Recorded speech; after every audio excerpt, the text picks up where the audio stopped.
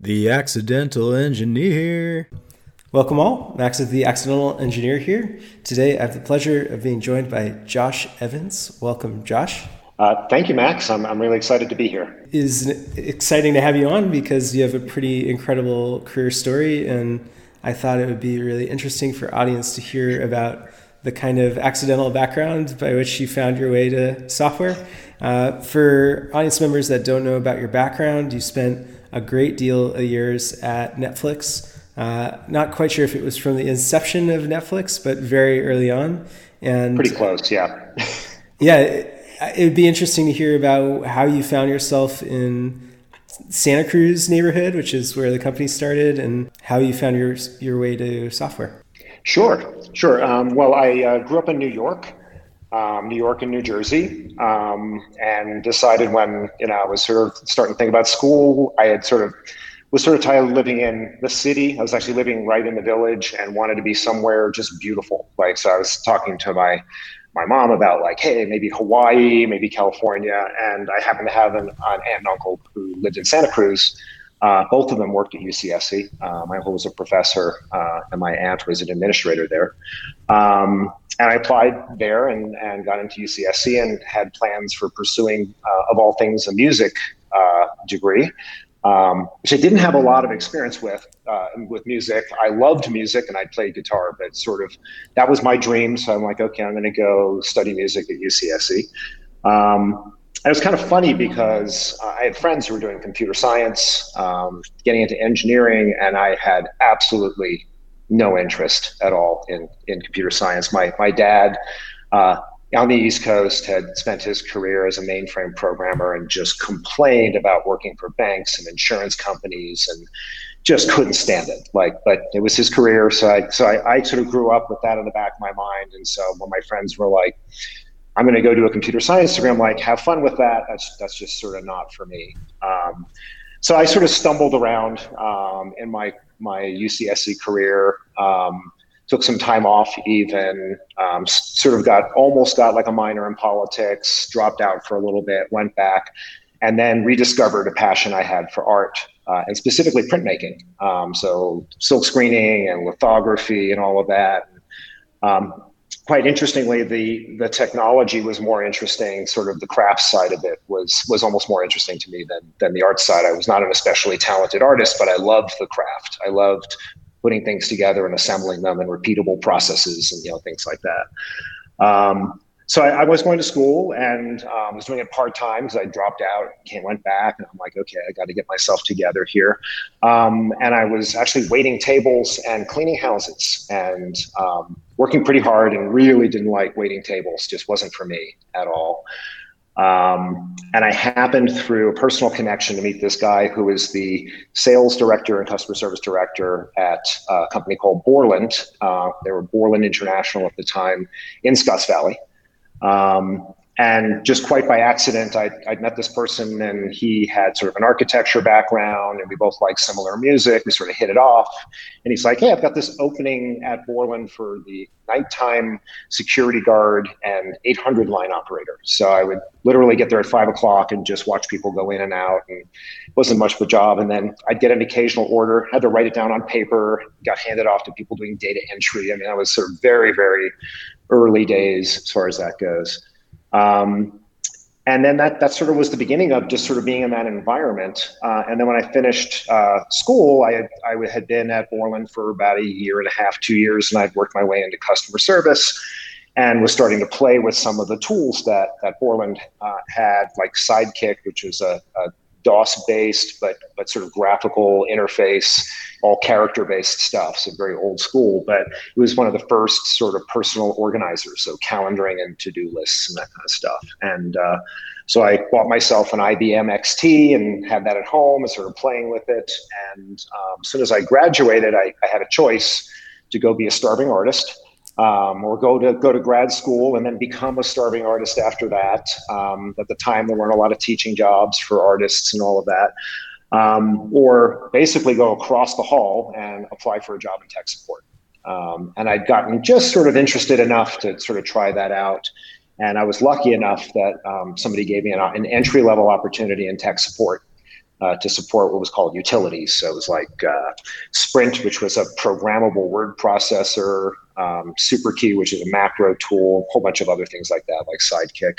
And that was sort of the beginning of my tech career. It was just literally a moment of, well, I guess I don't want to do this. I want to have some kind of career. I need to make some money. I was thinking about starting a family at the time. And I was like, well, this looks good to me. And then I just sort of didn't look back after that. I met some really cool people. They were smart. It was a really stimulating environment. And then within a year, I started getting the programming bug. And that's a whole nother story into itself. I don't know if you want me to jump right into that, or I can sort of keep going, but I'll pause here in case you want to redirect this in any way. We will get to in a moment. I'm curious if you don't mind painting a picture for our audience of what the kind of software economy looked like. You mentioned how your dad was working on mainframes, and that was a little discouraging in your thoughts about entertaining it for yourself as a career. But around the time that you joined Borland, was there a big job market for people working on software businesses, or was it small? Oh, sure.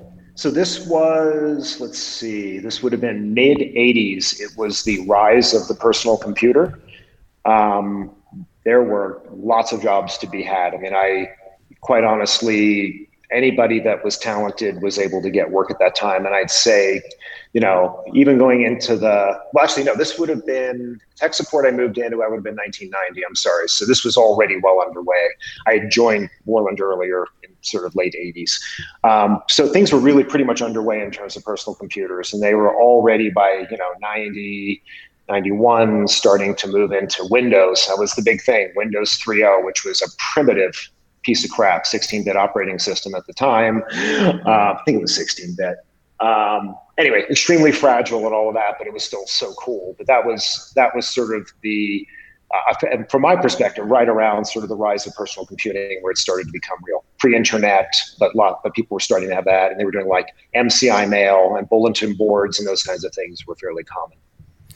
And for people who don't get the geography of the San Francisco Bay Area and where Santa Cruz is relative to things, it's a good hour plus drive from maybe downtown San Francisco.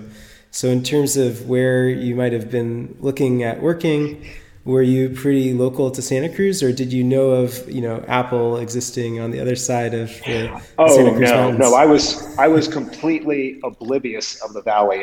My view of the world was very much, a UCSC student who wasn't really interested in tech, who really just sort of stumbled into this. So the fact that Borland was in Scotts Valley and I was going to school at UCSC and I had this opportunity in front of me that was not waiting tables and not, not cleaning houses. I was just happy to be making like $12 an hour doing a job that I didn't hate. And so that initial foot in the door was a complete by accident kind of thing. And then because I was already there, opportunities started to unfold at Borland. I didn't really think about leaving until, a good 6-7 years later, when the company was at their 5th layoff, and I just sort of gotten, tired of being there. But I never really thought about leaving, because driving over 17 was a really intimidating thing. Over the years, of course, I became more and more aware of, tech companies over the hill, and there were opportunities over there.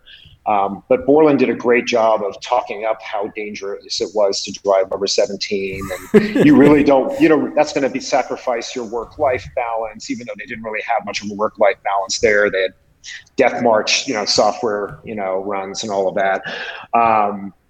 But so basically I stayed there until it was really kind of unpleasant to still be there. And that was my motivation to start driving over Highway 17 to at least to Los Gatos or Campbell, which was, only about a 35 minute drive. So what was the transition from working in tech support to actually authoring code and writing software? So it actually happened in tech support. So I started in utility support, but I quickly became interested in something called Paradox for DOS. And Paradox for DOS was a self-contained development tool it was a LAN-based, this is pre-internet. So this is running on Novell networks, AT&T Starland. These are early local area networks. And Paradox was a tool where you could both interact with it, as an end user, but you could build applications in it as well. And you could do character drawing for dialog boxes. It had like a Pascal-like programming language. Everything, all variables were global, sort of like VB script kind of stuff. And I started working on a tool because we were doing support on CompuServe, and it was tedious. CompuServe was dial-up. You could download the messages, but then they just gave you raw text, and you couldn't collaborate with other people. We had multiple people doing support, tech support on these bulletin boards, and I decided I wanted to go write a tool to make that easier. So I wrote basically something that would shell out to DOS and download, all the text from all the messages and then import it. I wrote my first parsing routine. I learned about recursion. That's why I got really excited. So getting some of these fundamental concepts. It was just a lot of fun. And to build a tool within tech support that was then used by my peers was just like, I got hooked at that point. People were using the stuff I was writing. I can still remember when I was like, I can type stuff into this screen here and it makes the computer do something. I remember that very primitive, like, I can make the computer do something now. And for somebody that never thought of getting into tech, it was just really intoxicating kind of thing to be writing software and solving problems and then be able to share it with my peers and have them get value from it. And we started collaborating using the tool. And at that point, I was just like completely hooked. I loved writing software. Contrasting this to maybe your dad's view of the software business, there's something so magical about the personal computer. Can you maybe illustrate for our audience how different of a experience your dad might have had in working in software on mainframes to the really exciting stuff that you were working on? Yeah, I think the things that are different are both the kinds of applications you're writing and the people you're working for. The kinds of applications you're writing for a bank or insurance company, not that exciting. Although these days, it is, but at the time it was all nightly batch processes and, you had to get time on the mainframe and programming was challenging. My dad started with punch cards and worked his way up to slightly more sophisticated stuff like, writing assembly code and COBOL. And he also was working for banks and insurance companies, which he did not like. Now, the one job I remember him loving was when he worked for the News Election Service, and he got excited about that. Because I think he loved politics and being involved in collecting votes for national elections. He talked about that a lot, and that was the one shining star, I think, in his career. And that really, when I thought it reflected on that afterwards in terms of my own career, and it really speaks to that sense of like purpose. And with the personal computer, there are so many things that you can do that you can relate to yourself. Like you're writing applications that you can use or that you can relate to. And it's not about supporting a bank or an insurance company and sort of to their ends, although lots of people do that work today and it's great work. I want to, that still needs to happen, obviously. But I also feel like the tools have gotten so much better. The IDEs are better, the responsiveness when you're developing on a personal computer. And that has just gotten better and better over the years. The best contrast I can come up with is like thinking about DOS-based tools. And then when I was at Borland, I moved into a couple of jobs after tech support doing tools development. And Borland had multiple bug tracking systems written in really lame tools like Lotus Notes, and every team wanted to write their own, and so I was given the charge to write one, and I got to do it in Delphi, which not a lot of people probably know about these days, but it was the first what they call RAD tool, Rapid Application Development Tool, and it was developed by Anders Heilsberg, who went on to develop C# and .NET and all of that at Microsoft afterwards. But I had the great pleasure of like developing in Delphi while Delphi was being developed, like 1.0, and got to sit in on demos when Anders was like showing, hey, here's the property inspector. You drop this thing in here, and you can create a database connection with no code, and all of this kind of stuff. And it was just mind blowing stuff. And so I actually to this day I'm not sure that anybody that other than the work that Anders has done, that there's any IDE that comes close to that. Eclipse still doesn't come close to the kind of usability that I think Delphi had. But I think the tools you use and the the immediacy of the development that you can do on a personal computer, and that you can do it at home, that you can make it, it can be a passion project that you can work on at home. Sometimes that's a bad thing, people work too much, but the accessibility of it, the ability to have a side project that you're excited about and go work on it. I don't think those opportunities were really there for people working on mainframes. It was hard to get time. It was a shared resource, all of those kinds of things. So I think there's a lot of different angles to it, but the personal computer, I think, opened up tech to a much, much broader audience, and quite honestly, it was just much more cool than working on mainframes, at least from my perspective. So the idea of using tools that are exciting to use, it totally jives with my experience. One thing that I think would be really helpful for folks in our audience who might be earlier in their careers is to hear about your take on what are good employers. Like you alluded to the dissatisfaction your dad had with working in insurance and banking. What do you think was different about the folks that you worked for earlier in your career that made you excited to be in the industry in comparison? I think I was very lucky. I had a couple of just great managers, and maybe they weren't great managers in the sense that they had a lot of experience with management, but they were good people, and I was already very self-motivated, and the thing that demotivates me, and I think demotivates a lot of engineers, is when you're micromanaged. So I was given a lot of rope to sort of pursue side projects and explore and investigate, and that worked really well, and it was recognized, and I was promoted because of that. So I was given the freedom to sort of show what I could do, and a lot of room to do that, and then just a lot of support along the way. I've got one manager, actually it was funny, the guy I replaced, Keith Bigelow, was the nighttime security guard and 800 line operator before me, who was doing his math degree at the time. And then full circle, about 2 years later, I ended up working for him. He came back to Borland. I ended up working for him in tech support. And he was just an incredible manager, very supportive. And we became friends. And he went on to have an amazing career as well. And just some really good people. So I think that was the beginning of me, in Netflix terms, freedom and responsibility. That was my exposure to it without any sort of explicit culture, defining that. But I had people that essentially allowed me to do that. And then when I ran into people that didn't do it, I just left. When I was in tech support, I wanted to go start working on Windows because that was the new cool thing. And the guy who was the director was like, no, you can't do that. I need you to stay and continue to work on Paradox for DOS. And I'm like, well, sorry, screw you. I'm going to go apply for a job in QA for Paradox for Windows because I want to go work on Windows.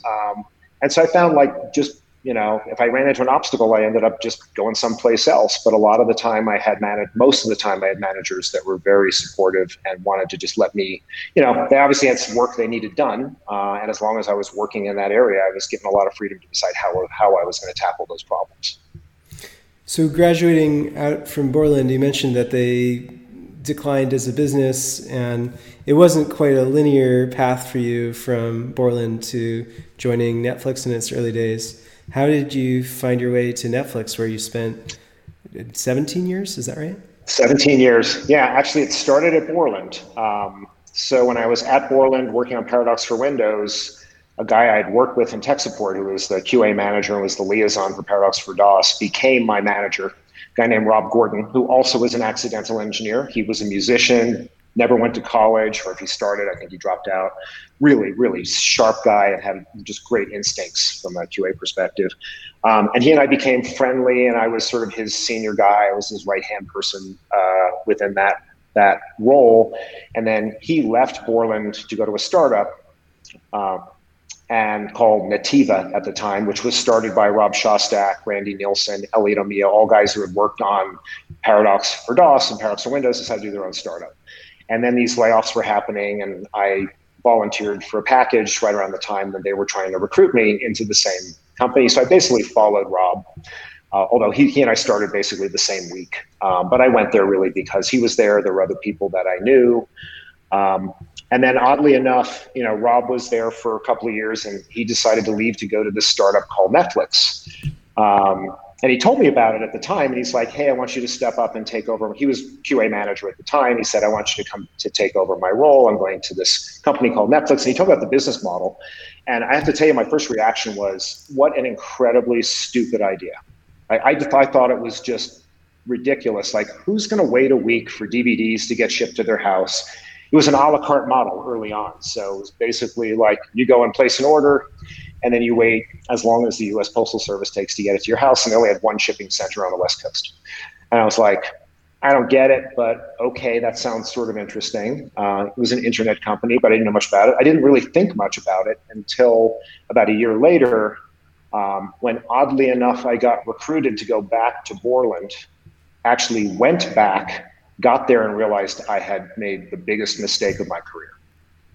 I got there and people were like, "You got out. Why did you go back? Why did you come back here?" So Rob calls me up and he's like, "Hey, Josh, you didn't tell me that you were, available." And I didn't even, to be honest, I was just sort of depressed. Like the startup wasn't going well and I just wasn't thinking straight. And I made the mistake of going back. And I felt incredibly guilty for about 30 seconds talking to Rob about leaving. And then I was like, you know what? Let's talk. He's first like, "What's it going to take for you to come?" And I'm like, "Well, I just took this job. I should stay. I'm going to burn a bridge here. They're going to be pissed at me." And he's like, and then I was like, you know what? I made a mistake. And the next week I went in, I interviewed at Netflix, met some super smart people, a guy named Stan Lanning, who's still there, super senior engineer. I don't remember feeling especially prepared for the interview. I remember having a discussion about load balancers, which I'd never worked with before, but I was able to reason through like how they worked. And they were like, okay, this was 1999. You have to realize it was during the tech bubble. So a lot of people would get job offers like the same day they went into interview. It's not like it is even today where you go through rounds of interviews and it might take a while. It was like, you have a clue, you have a pulse, come on board, because you can be sure that that person already had 2 or 3 other offers like within a day or two. Like that's how hot the market was at the time. So I was lucky, in a lot of ways. I don't think I was, there had been a lot of competition and it was tight. I didn't have any internet experience, but I got lucky. And Rob, of course, knew me and wanted me to work with him. I almost got shot down by Patty McCord, who also was from Borland, because they'd already hired a few people from Borland. And she's like, "I don't think you want another Borland person here." And Rob fought for me enough to kind of make that happen. So that's how I just managed to squeak my way in and join Netflix. About a month later, in fact, this is the reason I joined, they were switching to the subscription model. So that was the reason I decided to join, when I had been very hesitant about it a year before, because the subscription model made sense. Neil Hunt, who was the chief product officer for quite some time, I remember sitting with him at a picnic bench and him just saying, "Okay, I know this isn't going well, but here's this idea that we're about to launch." And I'm like, okay, that sounds like that could work. And I didn't really feel like I had a lot to lose at the time. Fair enough. I think a lot of our audience aren't familiar with the backstory of Netflix. Like some people in our audience may have been born after Netflix started, perhaps. I don't know how young the audience is, but for people who are... Oh, it was 23 years ago, so yeah, very possible. Yeah. People who aren't familiar, Netflix, like you're describing, started with an a la carte model and were and still are shipping physical DVDs. What was kind of the trajectory, like you're describing, from a la carte to subscription, from subscription to streaming? Was streaming video on demand online? Did it kick off with a bang? Did it kick off with a whimper? What was kind of the timeline to... Okay, let me sort of put the timeline together. So I'll piece it together. So in 99, I started, in September was the launch of the subscription DVD business. I did engineering for about 4 years in e-commerce and then moved into management, did that for about 6 years. But those last 2 years, we were starting to dabble in, actually we started with download, believe it or not. We actually had physical prototype boxes with hard drives in them that would connect to the internet.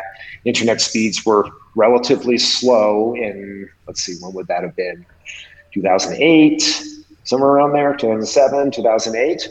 And the belief was that that was the way we had to go. If you wanted high quality video, or talking about multi-hour downloads, maybe overnight, it would sit on a drive. I mean, that was the whole idea behind that. Then YouTube launched. I remember the exact year, it was probably around that same time. And suddenly everybody went, oh, shit, we're wasting our time with download. And the internet's going to get better, and Moore's law is going to kick in, and this is the way to go. And so there was a very quick pivot to streaming, and that drove the acquisition actually of Roku, which was a internet radio company at the time. And then the Roku folks were brought in to build the first Netflix device. I'm trying to remember like when I switched, and that was probably around 2008. Yeah, it must have been in 2009 was when I switched over to run streaming, and we were already on multiple platforms at that point. The funny thing was that I was running e-commerce at the time when the Roku box was supposed to launch, and I almost never missed a deadline, but we were about to miss the deadline for having all the e-commerce infrastructure ready to sell these boxes when Netflix realized that becoming a hardware manufacturer was a strategically bad idea. So they realized that the partnerships that they wanted to develop and the platforms they wanted to be on would not be available to them if they were competing with Microsoft and Apple and various other entities that we wanted to get our service onto their box. And so just out of sheer luck, like just a couple of weeks before I had to go face the music and say, we're not going to make the deadline, they decided to spin Roku back out. And they took the Netflix box they developed with them, and that was the first Netflix-ready device, supported now by a third-party company that was obviously very close with Netflix, but that was sort of the beginning of that. Now, of course, in parallel, Netflix was on Windows Media Player to get started on the browser. Windows was actually the biggest platform at the time, believe it or not. You know, obviously not today, but that was sort of all the stuff that was sort of brewing around that time. I remember one of the big issues with streaming video is the copyright issues, the fear of piracy. So when you're describing these partnerships to getting Netflix onto Microsoft or Windows and Mac OS, did that come down to working with the platforms to ensure digital rights management or DRM or copyright? No, we were using DRM early on. It was WMDRM in the beginning because we were running on Windows Media Player, so those went hand in hand. And the studios those contracts got more and more stringent over the years because, you know, especially as you start moving towards like 4K, you really don't want somebody ripping your 4K content and then making that available. So the security was pretty intense. We were a DRM shop on day one. We had very stringent security as well. So device security as well, unique identifiers on hardware, sometimes that were burned into firmware. To uniquely identify devices so people couldn't use a single device or device ID essentially to sort of share a single account. And a lot of that sort of ratcheted up over the years, but like, you know, even things like geo-blocking became an issue over several years to make sure that we were regionally blocking the access to content. You know, Netflix didn't have a lot of skin in the game to do that. If they had customers all over the world that wanted to watch the content from Netflix's perspective, that was good, but the contracts were pretty stringent and required that, like, especially Disney was like, you can't be showing our content in the UK if you don't have a license for the UK. Even if it's your customers and if they're moving around between the US, et cetera, they were really pretty stringent about that. And it made sense. You know, you understand, you know, they're trying to protect their crown jewels. And so, you know, that, as I said, that bar just sort of kept ratcheting up over the years. So it was, even early on, it was very security intensive protocols for, you know, identifying devices, protecting the content and all of that. Were you at all surprised as the business shifted from physical DVD mailing to streaming video on demand over the internet, just in the composition of the employees at Netflix from being maybe operations focused, like physical operations, to software engineering? I mean, today, I don't know what percentage of Netflix employees are software engineers. I'm guessing a fair amount are in the studio line of production, but was that surprising too? There's certainly a lot of that, although if you squint, Netflix was always, it wasn't perceived that way. And certainly Netflix did a lot to build up its reputation as a tech company, but Netflix was always a technology company. And so those of us working in engineering didn't think of ourselves as being operationally focused. I mean, my team was working on e-commerce. We were integrating with systems in the background that were doing logistics, very sophisticated software that was determining, especially when we had multiple shipping centers and we had to dynamically move inventory around from where the demand was. There was some very, very sophisticated systems on the back end to predict where inventory needed to be placed to be able to precisely manage this entire system to get one-day delivery going. And so there were a lot of really interesting software challenges. Postal automation development, my team didn't work on that. This was all back end, but a lot of automation and software development. And so if you really squint, Netflix wasn't called DVD by mail. Netflix was called Netflix. And all that streaming really was a change in the delivery mechanism. Now, clearly, the new delivery mechanism involved a lot more engineering because of actually the delivery piece. And then we had to work with CDNs in ways we never had before. We had to have a much more scalable architecture, dealing with stuff much more in real time. The DVD business, if your site goes down, people were still getting DVDs shipped, they were generally happy. But if your service goes down, you're dead in the water and your customers are extremely unhappy when you're streaming. So we had to have that. So it changed radically, and I'd say the engineering got much more intense. And moving to the cloud, and moving to microservices, we did that all at the same time. So major technical shift. Now, today, I think the business is, because now Netflix is a movie studio, that's shifted again to a lot of content ops and a lot of engineering, I think, around creating a modern movie studio. And all the same technical challenges are there around keeping the service up from a streaming perspective. But I think a lot of the hard problems there have been solved. Netflix knows how to scale. They know how to keep their services up and running. They know how to do it efficiently. A lot of those hurdles have been overcome. So I think the shift in the business is actually quite representative of the recent change in leadership as well, with Ted Sarandos now co-leading, is representative of the shift in the balance, I think, in terms of Netflix's focus, where it clearly is becoming more and more of a content company, and the technology is there really just to support that. And it's taking a little bit more of the back seat than I think it did in the past. You mentioned the move to the cloud and adopting cloud hosting rather than physical self-hosting on-premise at Netflix. How crazy of a bet did that seem at the time? And oh man, people were freaking out. I have to be honest with you. There were a fair number of people that were. Some people thought it was an incredibly bad idea. You do run into that a bit more with folks in IT. Because it's a little bit threatening moving away from your data center that everybody's very familiar with, and these people all have jobs in that realm. So I definitely heard more noise from folks on the IT side that this was a bad idea. But there were a lot of people who said the cloud's not ready, and it's not a mature environment. And Reed, being the visionary that he is, saw the potential and said, yeah, this is going to be hard. And I'm going to push you to do it anyway. And you need to basically stop complaining and go get the job done. And then there was a shift that happened within about a year or so when people suddenly realized how incredibly cool it was and how innovative it was to move away. And we had all the problems in our data center that most companies have in the early stages. We had a giant monolithic architecture that wasn't scaling.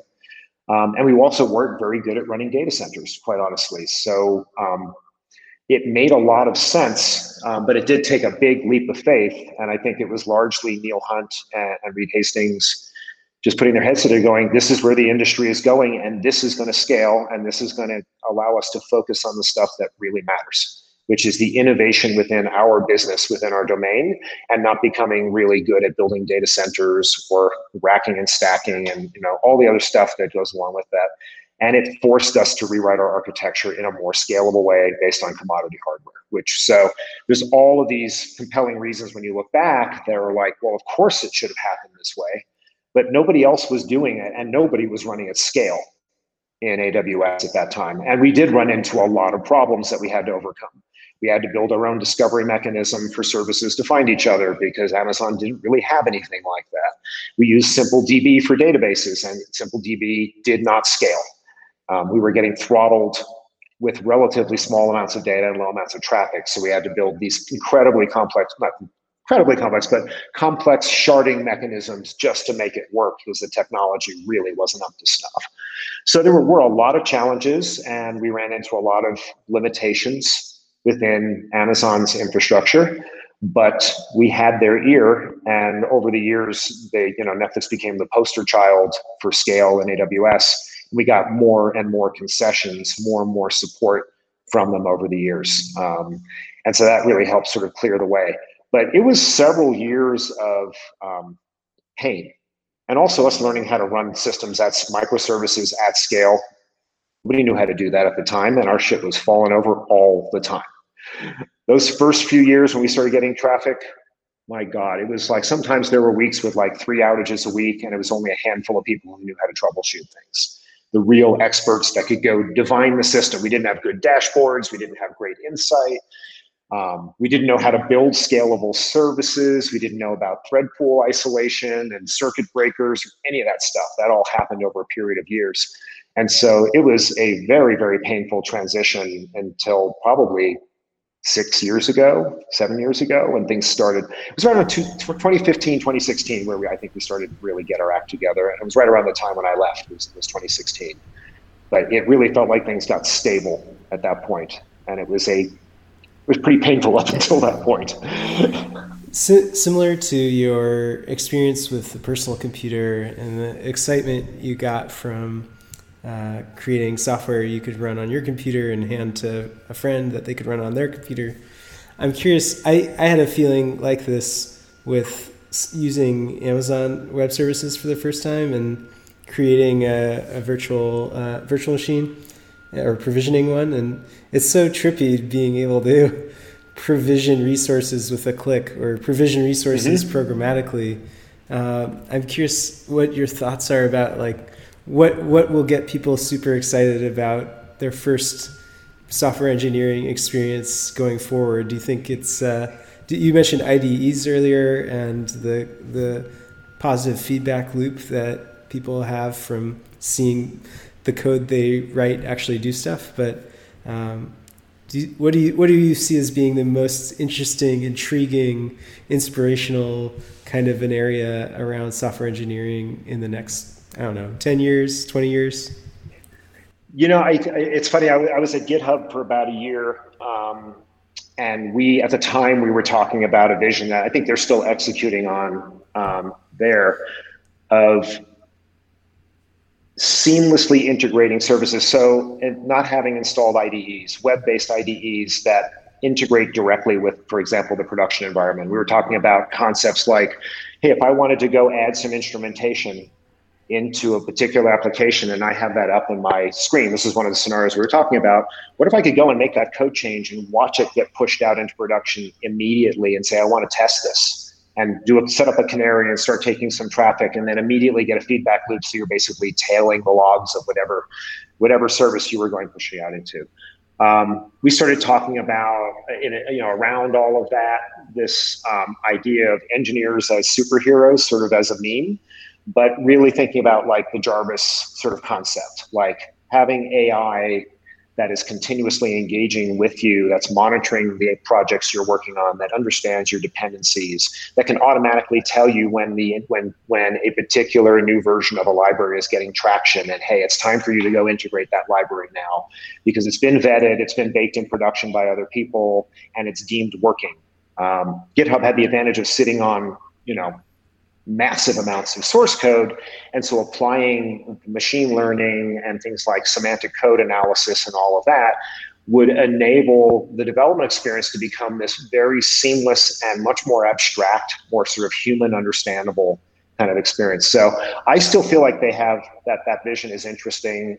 I don't know if GitHub will execute on that or somebody else will, but I think down the road, writing software is going to be much more like Tony Stark talking to Jarvis, or interacting through chat, or programming at a higher level of abstraction so that you can put pieces together, building blocks together that make sense to you as a human, and assembling them in a way and building workflows and other types of things without having to really get down to all of the low-level code that needs to do that. Now, of course, you're going to get the nerds who are like, I like writing the low-level code, and I like deeply understanding how things work. But if you really think about new engineers coming along, what's exciting is the ability to immediately make an impact. What's exciting is I have an idea in my head, I have a set of requirements, and being able to rapidly put that into and make that a reality. And so I think, cloud services are the beginning of that because now data centers have been abstracted away. I think getting to the point where your IDE is driving your entire environment, that's your console, that's your HUD, essentially, where you're interacting with these programs and having much more immediate feedback and having it take less effort. I think that's where the industry and needs to go from a business perspective. I'm pretty sure most businesses would want that kind of sort of rapid development, the ability to iterate and innovate and really, keep moving up the stack so that more and more stuff becomes undifferentiated heavy lifting. And so I think that's where the industry ultimately needs to go, or will end up going over the next 10 to 20 years. Do you see that at all with the rise of functions as a service or AWS Lambda, where you can write just what's intended to be very short-running function invocation, where you pay per function invocation rather than per hour of compute time? Of course.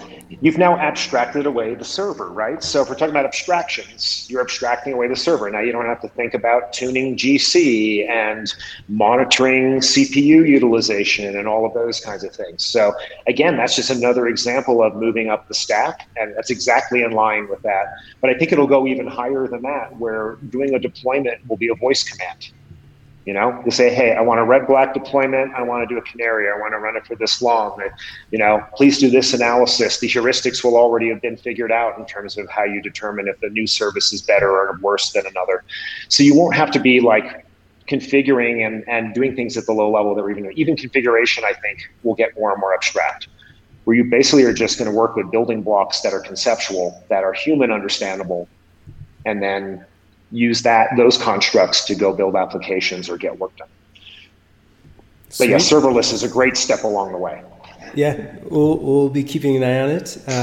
For folks in our audience that might want to get a hold of you, do you have a recommended way to reach you, like Twitter or LinkedIn, or I don't know if you use those? Sure. I'm on LinkedIn. You can reach me there. My handle is Zentek, ZEN-TEK. I am also on Twitter, used a similar handle there, Zen Technologist. Reach out to me on either one of those places, and I have people reaching out all the time, so happy to connect. Totally. We'll include links in the show notes for the curious folks amongst us, and I want to say thanks again for coming on, Josh. This has been a really entertaining, educational session. Great. I had a lot of fun, too. Happy to do this again anytime. For more, visit us on iTunes or our website at theaccidentalengineer.com.